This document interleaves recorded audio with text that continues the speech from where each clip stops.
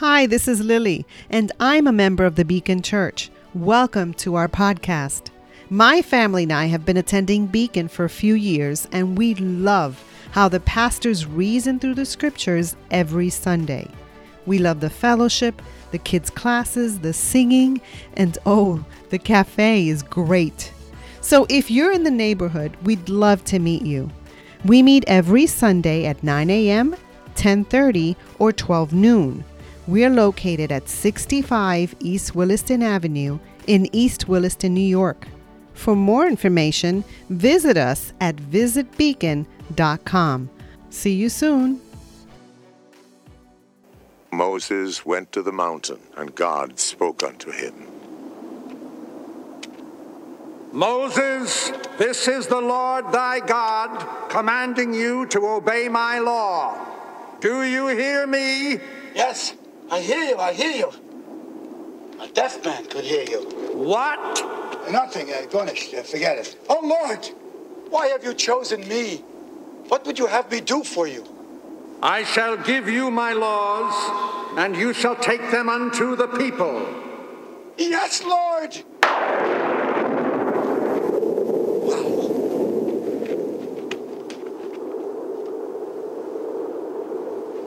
Lord, I shall give these laws unto thy people. Hear me.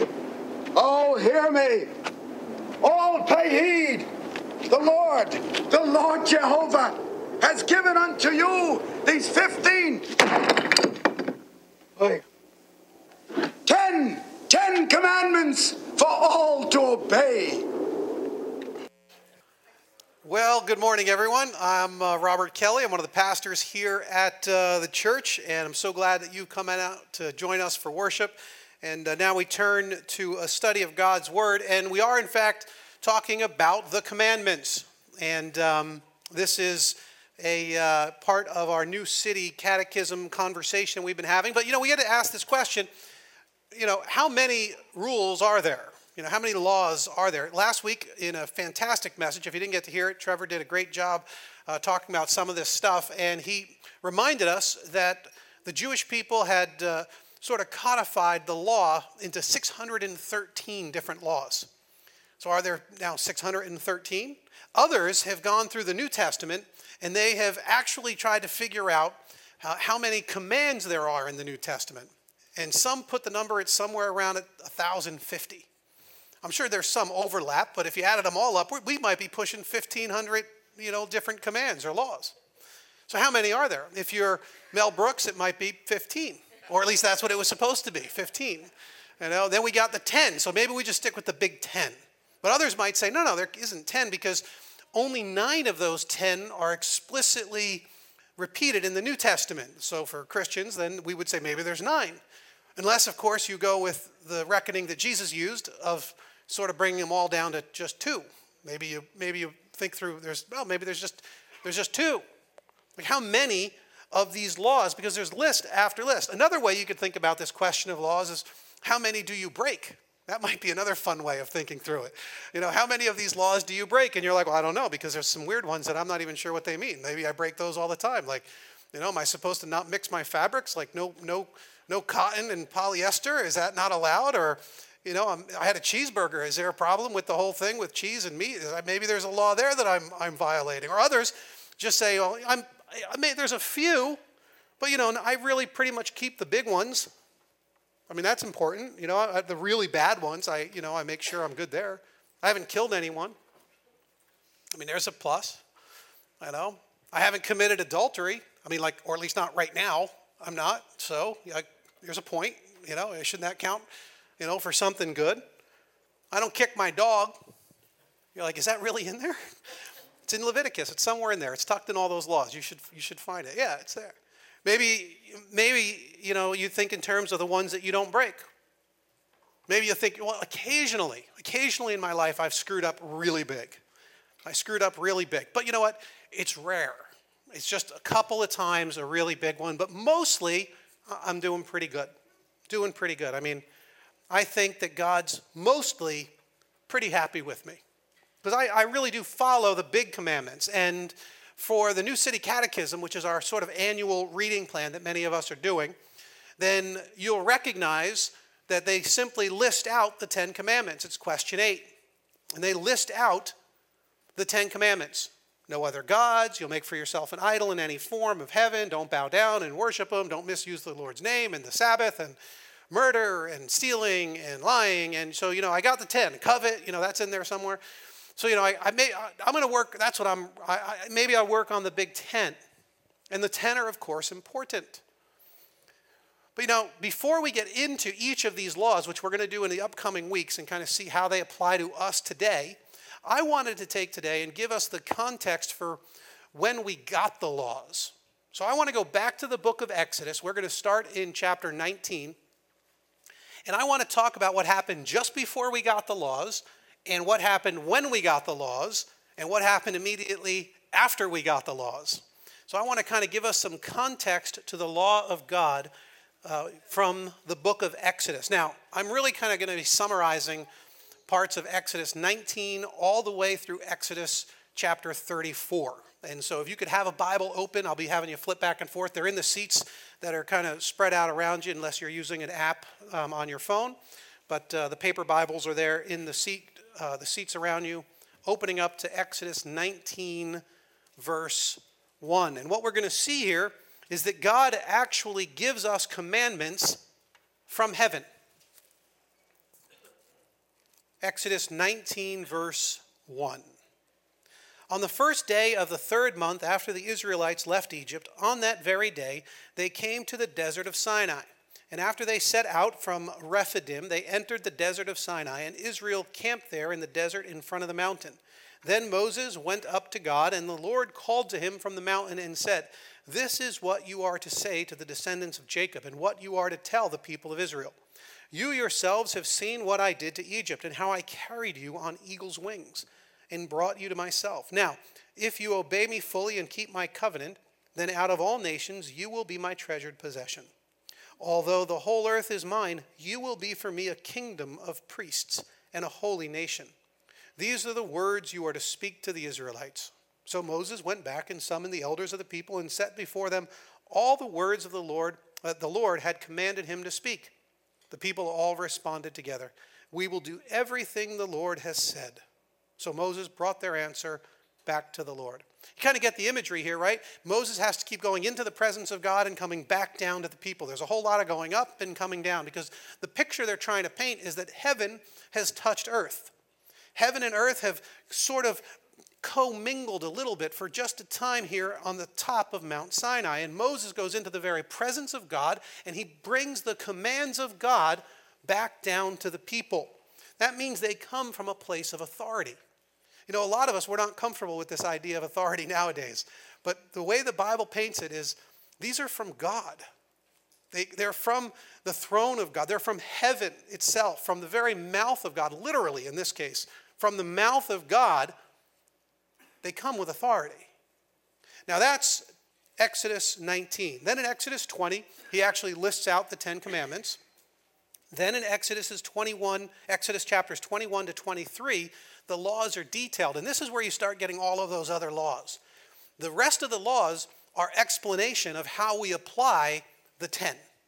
That's really how they all sort of relate. People say, "Oh, there's so many laws." Well, that's because we had a hard time figuring out how to apply these 10. They seem straightforward enough, but not when you really get into them and you start to realize they're far more deep and far more comprehensive than the original 10 indicate.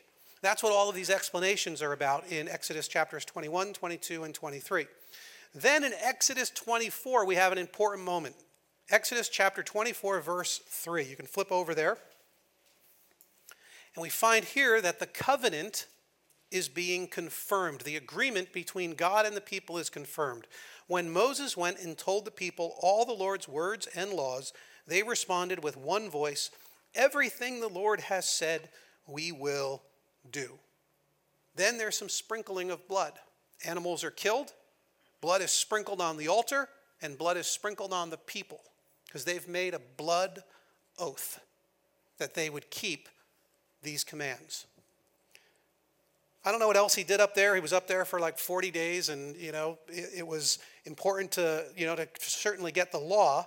But we know there was one other thing he did in Exodus chapters 25 all the way through 31. So think about that. Lots of chapters, a whole lot of ink being spilt on something other than the law.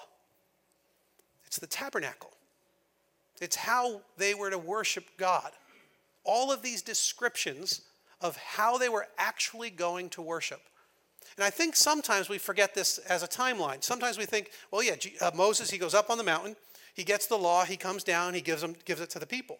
But that's not actually it. He went up on the mountain, he got the law, but he also got page after page of detailed explanations about the tabernacle, about what worship of God would be like for this Jewish nation. He got all of those plans, and then he came down. So again, I don't know what else he did up there. Camping, I don't know. Hanging out, shooting the breeze with God, I'm not sure. But 40 days, he's up there. We also then see from this text that God's commands are serious business. They're serious business that we have to pay attention to. Look at go back to Exodus 19 now. Sorry for all the flipping. Exodus 19, go to verse 16. Exodus 19:16. On the morning of the third day, there was thunder and lightning and a thick cloud over the mountain, and a very loud trumpet blast. Everyone in the camp trembled. Then Moses led the people out of the camp to meet with God, and they stood at the foot of the mountain. Mount Sinai was covered with smoke, because the Lord descended on it in fire. The smoke billowed up from it like smoke from a furnace, and the whole mountain trembled violently. This scene is unique and unprecedented in the Bible. There's nothing quite like it, where the presence of God so shakes a mountain and the people that the whole community was trembling in fear because God showed up. In fact, there's only one other time where a scene like this really does sort of present itself in the scriptures. And it's at the time in a prophetic passage in the New Testament when Jesus returns. Now, keep in mind what we just read, and then listen to what the New Testament adds to a day like this. 2 Thessalonians chapter 1, verse 7, it says, "This will happen when the Lord Jesus is revealed from heaven in blazing fire with his powerful angels. He will punish those who do not know God and do not obey the gospel of our Lord Jesus. They will be punished with everlasting destruction and shut out from the presence of the Lord and from the glory of his might on the day he comes to be glorified in his holy people and to be marveled at among all those who have believed." When God shows up, the scholars call it a theophany. God shows up and there's this rumbling and there's this thunder and there's clouds and there's darkness and there's often fire and wind. And that, of course, brings out of the people fear and dread and a sense of foreboding. I mean, this is God's law, after all. It's his perfect law. It's the perfect law that we have to perfectly obey or face the consequences of an all-powerful God. Now, a lot of us, we don't understand God in this way. We may not even understand why he makes such a big deal about his laws. It may not even make sense to us. But you see, all of these laws, any violation is an affront to the holiness and the character of God. These laws flow out of his character. In fact, not only do they flow out of his character, but they're designed to bring the maximum amount of justice and peace and wholeness to the world, which means any violation of these laws is an attack on the creatures that he loves. On the planet, on the animals, on the people. Any violation is actually an assault on the shalom, on the perfection that he was creating here on earth. So yes, he takes it very serious. So you get to the New Testament and you think, yeah, but fortunately Jesus, he made it a lot easier. Because that was the Old Testament and God seemed angry. But in the New Testament, Jesus, he makes everything easier. And then you get to the Sermon on the Mount and you realize that Jesus goes through some of the 10 commandments. And he says, yeah, actually, you've understood them all wrong. And at first you're like, good, because they seemed harsh. Jesus is like, yeah, I know. You know where it said don't murder? Yeah, it wasn't just about murder. It was about being angry. Like, whoa, wait, we're heading in completely the wrong direction here. You know, you're like, no, you mean if I think about killing someone, that's bad too? Okay, I can go with that. He's like, no, I didn't say when you think about killing someone. I said when you're angry. It's the seed of murder. And it's as if you've committed murder in your heart. He takes on adultery, and he's like, you've heard it said, don't commit adultery. And we're like, yeah, we know that one too. I tell you, if you lust after a woman, you've already committed adultery. You mean I don't actually have to do the act, and you can still hold me accountable for it? And Jesus is like, yeah. See, he's making the law heavier. Jesus made it more burdensome than we thought it was. Forget 613, forget 1,050. Jesus goes so far as to say that the negation of something isn't enough. We think that because it's a negative law, that as long as we don't do that thing, that we've honored it. And Jesus says, no, when I say don't kill, I'm telling you to value life. I'm actually commanding you what you ought to be doing. And the absence of what you ought to be doing is also sin. I'm telling you not to despise another person's life. I'm also telling you to love another person's life. To give yourself for them. To love their life like you would love your own life. That's how far this law is supposed to go. And we look at that and we go, this is ridiculous. It was already impossible.